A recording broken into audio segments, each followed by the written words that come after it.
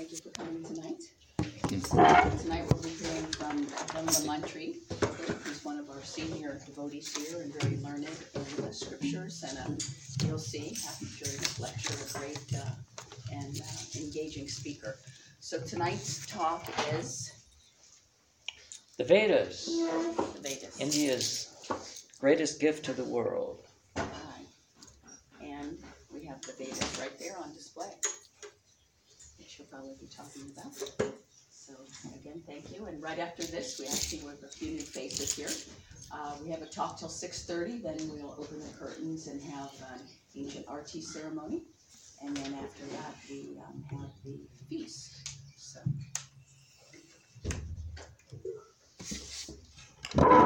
Good evening. We're all gearing up for the gem show. And this is always the sort of like the Christmas season for Govindas, the rush. Not in the whole of Tucson. Yeah. So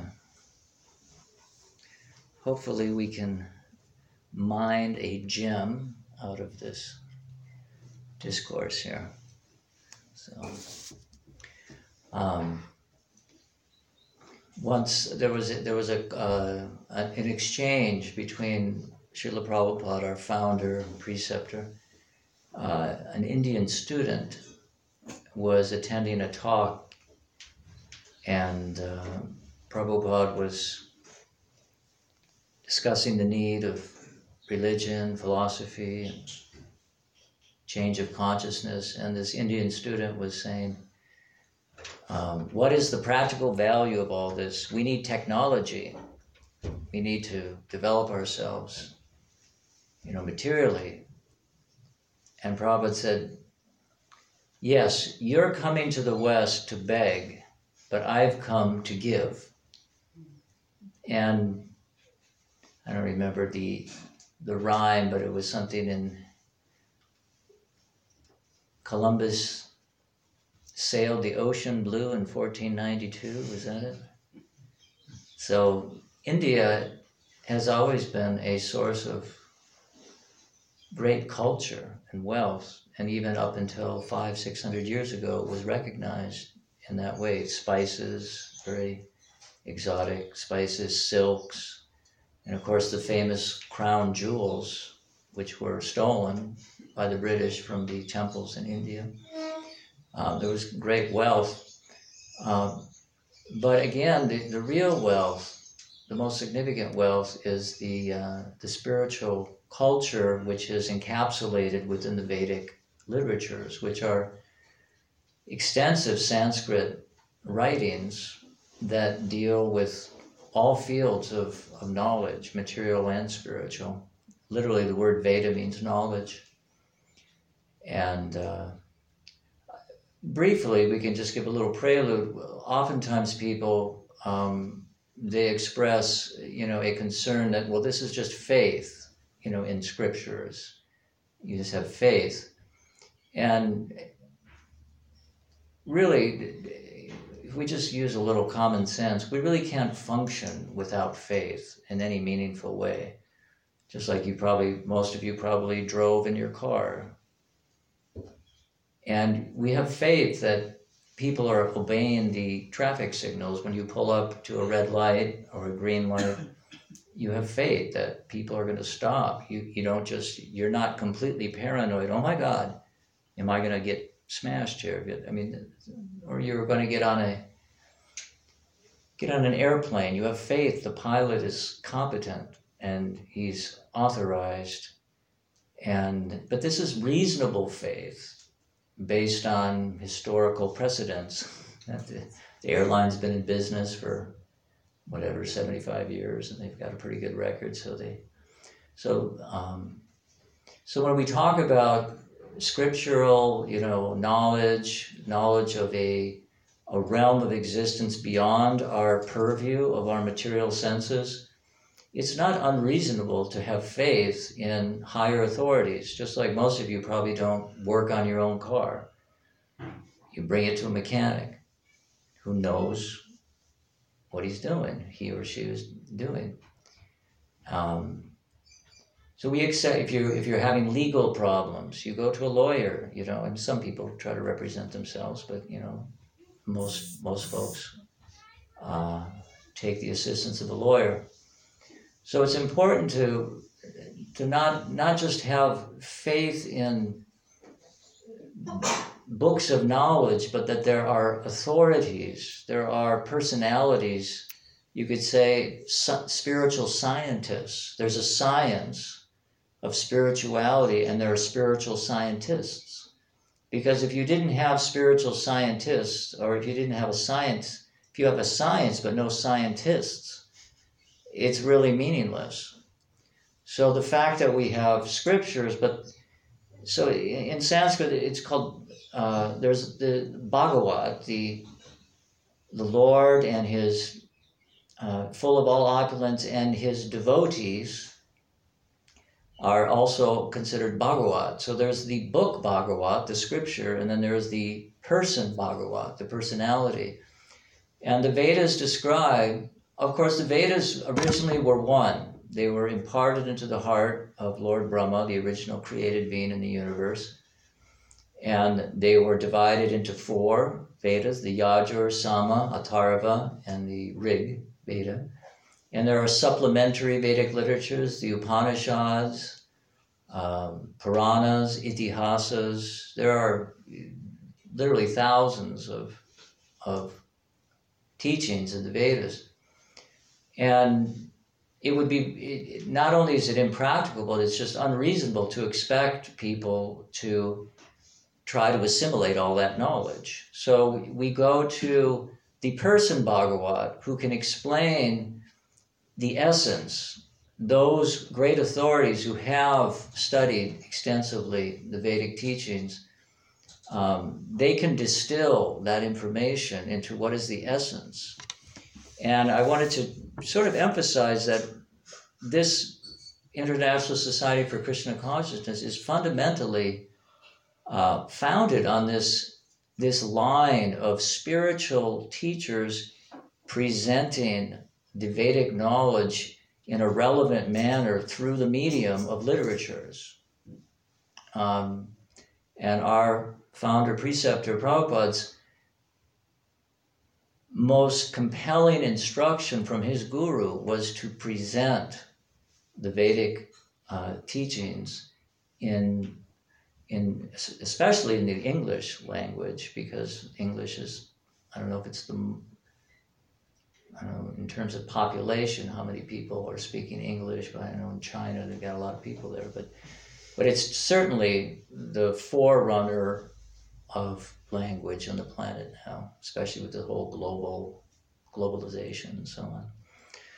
So without getting too caught up in trying to explain I'm not a historian, I'm not a real scholar, I can't give you a real detailed analysis of Vedic literatures, but I can present the essence, as I've heard it from these great personalities, that Prabhupada is following a line of great spiritual teachers, ultimately going back to the original created being, Brahma. Our line of teachers stems from Brahma, the first created being, Brahma, Madhva, Gaudiya, Sampradaya, or this disciplic line. So, but without going into detail, which I can anyways, but it's really irrelevant in the sense of we don't understand the purpose of our life or creation, for that matter. Just like if you had a car and you studied all the intricate, systems, the brake system and the electronic system and the way the engine's firing the pistons, and you had a very thorough knowledge, but you had no concept that what a car is meant to be used for. It's to transport people from point A to point B. So someone may have extensive knowledge, but if they don't understand the utility of something, it's really not that important. So in terms of understanding the Vedas, there's actually a statement in the Gita which says, the Vedas mainly deal with the 3 modes of material nature. This is what's going on in terms of our day-to-day life. We've got material senses, eyes, ears, nose, tongue, and we're interacting with the material creation. That's our most immediate experience. So when we're talking about transcendence, in one sense it's sort of irrelevant because we can't access it with our material senses. So the Vedas deal quite a bit with understanding what creation is and how we are in a very awkward position as an eternal spiritual being amidst a temporary environment, as we were talking on the campus. Really, the material world is just, it's an energy of names and forms. It's a Bhumir Apo Nalo Vayor Kamano Buddha Evacha, earth, water, fire, ether, mind, intelligence, and false ego. Krishna or God describes this material energy. It's a separated energy. It's an eternal energy. It's always existing, but it's constantly being transformed into various shapes, and then we name it according to the form that it's in. But then in due course of time, that form dissolves and is transformed into another thing. So but we have this confronted with an awkward position, especially in terms of our identity. If we identify ourselves to be the present body that we're in, that's a problem, because the body's going to deteriorate and die. And nobody wants to die, or at least we want to avoid suffering. And so getting back to the whole point of purpose, the purpose of creation, without going into detail, but if we understand the purpose, and the material world, Krishna describes in the Bhagavad Gita as like a banyan tree. It's a reflection of the real world, where we've left and why have we come. And this banyan tree is reflected on desire, and the desire is like the water. If you stand on the bank of a lake or a river and there's a tree, then you'll see reflected in the water there'll be an upside down tree. So this is the example that Krishna gives in the Gita, that this material world has form and activity that's just a reflection, an impermanent reflection of the real world, of the spiritual or transcendental realm. And we are very much, we're entangled, we're attached, just like the word yoga means connected, or you could say attached. But right now our attachment is to temporary things, so it's a very awkward situation. We want permanence. We want happiness and love always and forever. We don't want relationships that heartbreak. A relationship is broken. It's devastating. It's probably the most painful thing we can experience is when a loved one, when that relationship is broken, either from a dysfunctionality or death or something. So this desire to love and be loved is even within the material realm, we see that's the focus. Without loving relationships, there's no real substance to our life. We can have all the toys, that we can possibly gather, but you'll just be a lonely person with a bunch of toys, So, and that love, that original love the soul has for God is in this reflected reality, is directed towards impermanent things and impermanent relationships. So there's a fundamental description of what's called jnana and vijnana, knowledge and practice or realization. Theoretical knowledge has a purpose, but it's meant to bring us to a practice. So sometimes there's not a contrast, there's you could say a coin. There's two sides of the same coin. There's philosophy and religion. Religion is really just the expression of philosophy, and it's expressed through culture. Philosophy is really expressed through culture. So religion really is just a culture of reestablishing our original consciousness in this world, and in that way prepare ourselves to return to our original spiritual existence at the time of death of this body. And without philosophy, religion can become sentimental and fanatical. And that's very dangerous. People, because they feel they have the authority of God behind them, and they can do crazy things in the name of God, like we experience so much now in the modern world. And the Vedas, they don't present a sectarian religion. The Vedas really deal with consciousness, and fundamentally 4 types.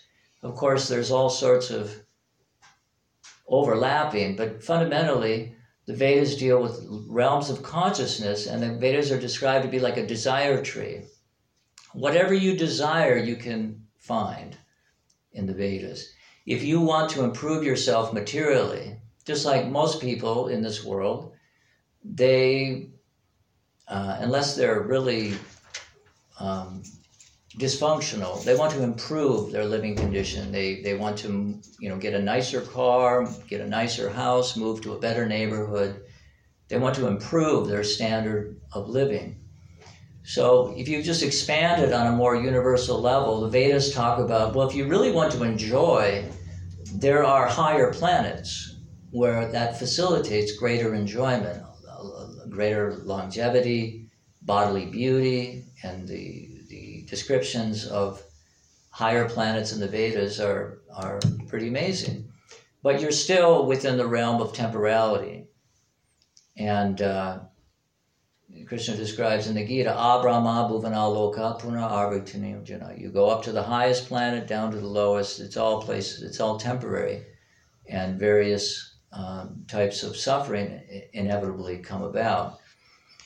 So those 4 types of consciousness, beginning with the karmis, or the ones who want to enjoy the material world. So the Vedas deal with a regulated life, prescribed duties, where you can improve yourself materially. And in that way, not just be a wild animal, just hedonism, just trying to enjoy the material senses in an unrestricted way. That type of consciousness is not even really within the realm of Vedic teachings. That's animal consciousness, where we're simply being impelled by the material senses and we want to gratify our material senses. Then that type of consciousness, one goes down into the lower species of life. You're sort of out of the realm of Vedic knowledge, because it's sort of like we've disqualified ourselves. We're in the realm of an animal, even though we may have a human body, but our consciousness is more like that of an animal. And that means at the time of death, we will be propelled into an animal body to facilitate our desires. Again, this banyan tree, this reflection of the spiritual realm into the material world is rests on desire. And God is fulfilling our desires. We have independence, we have free will, and He's not interfering. He's letting us work out our issues, basically, in the material world. So the next realm of consciousness is the jnanis, the philosophers who see the futility of trying to gratify oneself materially. They want liberation.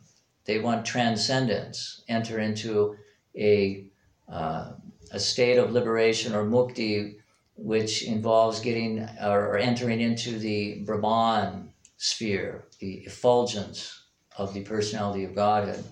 And the yogis is another realm of the mystics. And these levels of consciousness are throughout any type of religious system or spiritual system.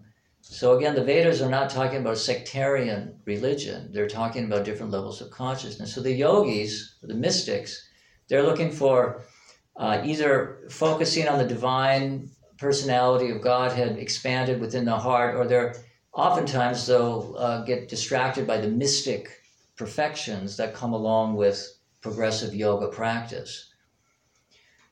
And then we get into the realm of the bhakta, or the devotee, which Krishna describes at the end of the 6th chapter, which is describing the yoga system. He says, Yoginam api sarvesham mam gaten antaratmana shravan bhajate yomam same yuktatamo mataha. That of all yogis, the one with great faith, who's always thinking of me and engaged in my devotional service, they're considered the highest. So the Vedas are giving direction, how to progress towards whatever you want within the material world. But the ultimate goal of the Vedas, Krishna describes in the 15th chapter, Vedaischa savar aham eva vedya. By all the Vedas I am to be known. Indeed, I'm the compiler of Vedanta, and I'm the knower of the Vedas. And later on, at the end of the Gita, Krishna says, the only way to know me personally is through devotional service. And it's the process of bhakti, devotional service. Bhaktyamam abhijananti. That this is the expression of our dormant consciousness, our love for God is expressed practically through the process of bhakti yoga. And from where the Gita leaves off at that point of surrender, then we pick up at what's called the Srimad Bhagavatam, the Bhagavat Purana, which we have a little sample here. It's an 18 volume, 18, right? 18 volume?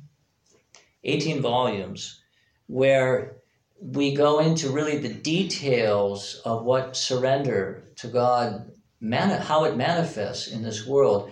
And there are descriptions of various incarnations of God who have appeared throughout history of the universe, and how great devotees and the trials and tribulations they experience. That's a big theme in the Srimad Bhagavatam. The struggles that we are contended with in this material world, how pure devotees of the Lord, how they navigate the trials and tribulations in this world. And the culmination of the Bhagavat Purana really is distilled even more, further and further, to the process of what is called Nam Sankirtan in this age. What's the verse in the 11th canto, the famous Lord Chaitanya verse? Intelligent people will perform Sankirtan. Krishna, what is it? Krishna Varam Trisha Krishnam Sangho Pangasta Parsadam Jagyai Sankirtana Praya Yajantihi Sumeda Saha. This is towards the end of the Bhagavatam.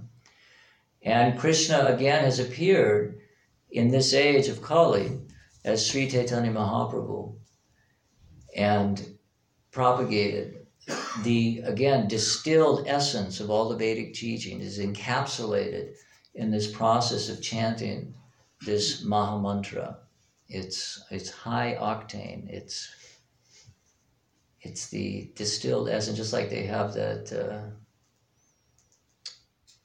There's some medicinal.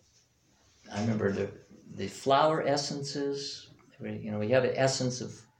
Anyways, it was a type of homeopathy or something where you get these flower essences. So, and that's another area of essence is that God is not really interested in an external show of religion. He wants the essence. And that essence is our love, our devotion. And it's expressed externally through religious rituals and culture. That's the expression of our devotion. But it doesn't matter. There's no material qualification or disqualification. One doesn't have to be anything materially. Successful, unsuccessful, rich, poor, beautiful, ugly. It doesn't matter because that's all just superficial. It's really the offering of our dormant love for God that is awakened specifically or especially in the form of this chanting. But Lord Chaitanya's spiritual master, Iswara Puri, said, if you want to really develop your attachment for the chanting of the holy name of the Lord, you have to study Srimad Bhagavatam. So again, we could fall into a sentimentalism or a fanaticism about the chanting. If we don't have good philosophical understanding, of how God is inconceivable. Even in this creation of this material world, God has invested all his potencies in his holy name. So if we have some appreciation of the inconceivable power of God, even just within this material realm, what to speak of beyond in the spiritual realm, there's nothing God can't do. That's what it means to be God. You can do anything. You're all powerful. You have all wealth, all knowledge, all strength, all beauty, all fame. There's nothing God can't do. So God has specifically invested all of his potencies within this chanting of the holy names of the Lord. And by cultivating a deep understanding of the significance of that through this Srimad Bhagavatam, which we, our dear Atul Govinda Prabhu, who's really dedicated he wears many caps here, but one of his most important caps is he's responsible for helping distribute these Vedic literatures translated by Srila Prabhupada. And we have our little chart on the back there where you can get involved in sponsoring, either taking the books yourselves and gifting them to people, or sponsoring them so they can be distributed to people who may not be able to afford them. So we thought we'd bring the Bhagavatam out. This is like sort of the granddaddy of all the books, the Srimad Bhagavatam. And as we mentioned, there's 18 volumes. And it's literally a treasure house of amazing culture and philosophy that will captivate your heart and really, really jettison you to a whole nother level of spirituality if you can immerse yourself in studying the Bhagavatam. And along with the study of the Bhagavatam, the idea of transmitting that knowledge, we mentioned, I don't know if it was class I did in the morning, but just like with water, if water is flowing, it stays fresh. But if water pools up, it stagnates, So studying the Srimad Bhagavatam, it's not enough just to study, but one has to let that knowledge flow through them. And that way it remains very fresh, and it really becomes realized knowledge. Otherwise, it can remain just sort of theoretical when you just study philosophy. So the practice involves the distribution of that knowledge, and in that way you realize the knowledge, because now you're acting as an agent of this great line of spiritual preceptors. And by their grace, by ultimately the process of devotional service it's a process of receiving grace. It's not that we're climbing up of our own effort, but it's developing a particular culture and consciousness of gratitude and compassion, forgiveness, cleanliness, truthfulness, austerity. These are all facets of a spiritually healthy individual. And this compassion of distributing spiritual knowledge is really the activating agent, the catalyst where you can really access the knowledge. Just like if you have like security clearance, there's some confidential database, at work or something. You have to have security clearance. You have to be a trusted employee. So if we really want access to the confidential knowledge of the Vedas, it involves developing this mood of compassion and helping others get disentangled from their bewilderment. So we just thought we would put the Bhagavatam here, and just like we have sponsorships there, a set of the Bhagavatams is about $250. And if you would be, we're just trying to plant a seed that if you're interested in really going deep in your spiritual life, get involved with distributing reading and distributing spiritual knowledge. And you can talk to Atul Govinda Prabhu. He's beyond the table outside. And if you want to get involved in distributing Srimad Bhagavatam or any of the other literatures, we can get you involved. Okay, any burning questions or comments? We're a little late, but yes. What is the definition of love? Well,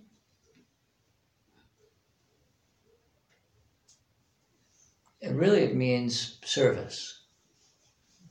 When you love someone, you want to serve them. And in Sanskrit, it's called seva. It means unconditional service. I'm not serving to get something in return. So this is in the Bhagavatam, speaking of the Bhagavatam, it says, Savai pumsam paro dharmo, yato bhaktir hoksuje, ahoitaki apratiyata, yayatma supasiditi. The highest dharma, the highest service, is that is unconditional and uninterrupted service to God. God is said to be Purnatam Purushottam. Purnatam means complete. He has no desires. He is complete by all means. So, how can we serve Him? Can you serve someone who is already complete? Well, the service is really for our benefit. God doesn't need our service. So He's accepting our service for our benefit. He's Atmaram. He's completely satisfied. He doesn't need anything. He's the source of all spiritual and material worlds. But we need to reinstate ourselves in our constitutional position as loving servants. So Krishna, God, has manifested this material creation, and He's given us the Vedas, which are like the handbook for disentangling ourselves from this material creation. And rather than take the scenic route of going through the various levels of consciousness, karmi, jnani, yogi, if we just go straight, it's just like if you want to go to the top of the Empire State Building. There are stairs and there's the elevator. So, but the idea is you want to get to the top. So going through these various levels of consciousness described in the Vedas, it's like going up the stairs. But if you just take the elevator, you just engage in unalloyed devotional service to the Lord, bhakti yoga, then you go straight up to the top. It's not that we're better, but why spend unnecessary time dabbling in the material world until you become frustrated to the point where, okay, I surrender. This is all a waste of time. It's not satisfying me. Thank you very much. We'll have kirtan and prasad. Hare Krishna.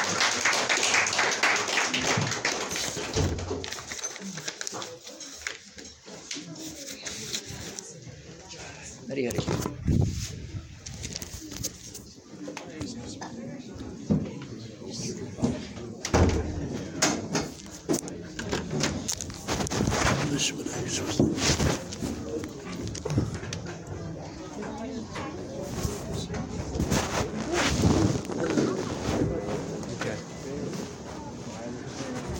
Hey, Krishna Das, did you go to Sunday school? Yeah. You did? The one I went in and ended. Yeah, we don't know when's happening, when's not. Yeah, so I don't have we're better at telling you. Sometimes I don't know if it's happening or not. It'll happen every week, and then we'll be better at telling you if it's not. Okay? All right.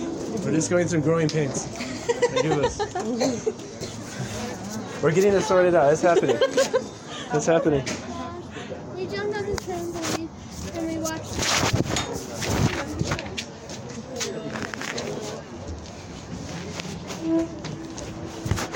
Look at the fairy lights.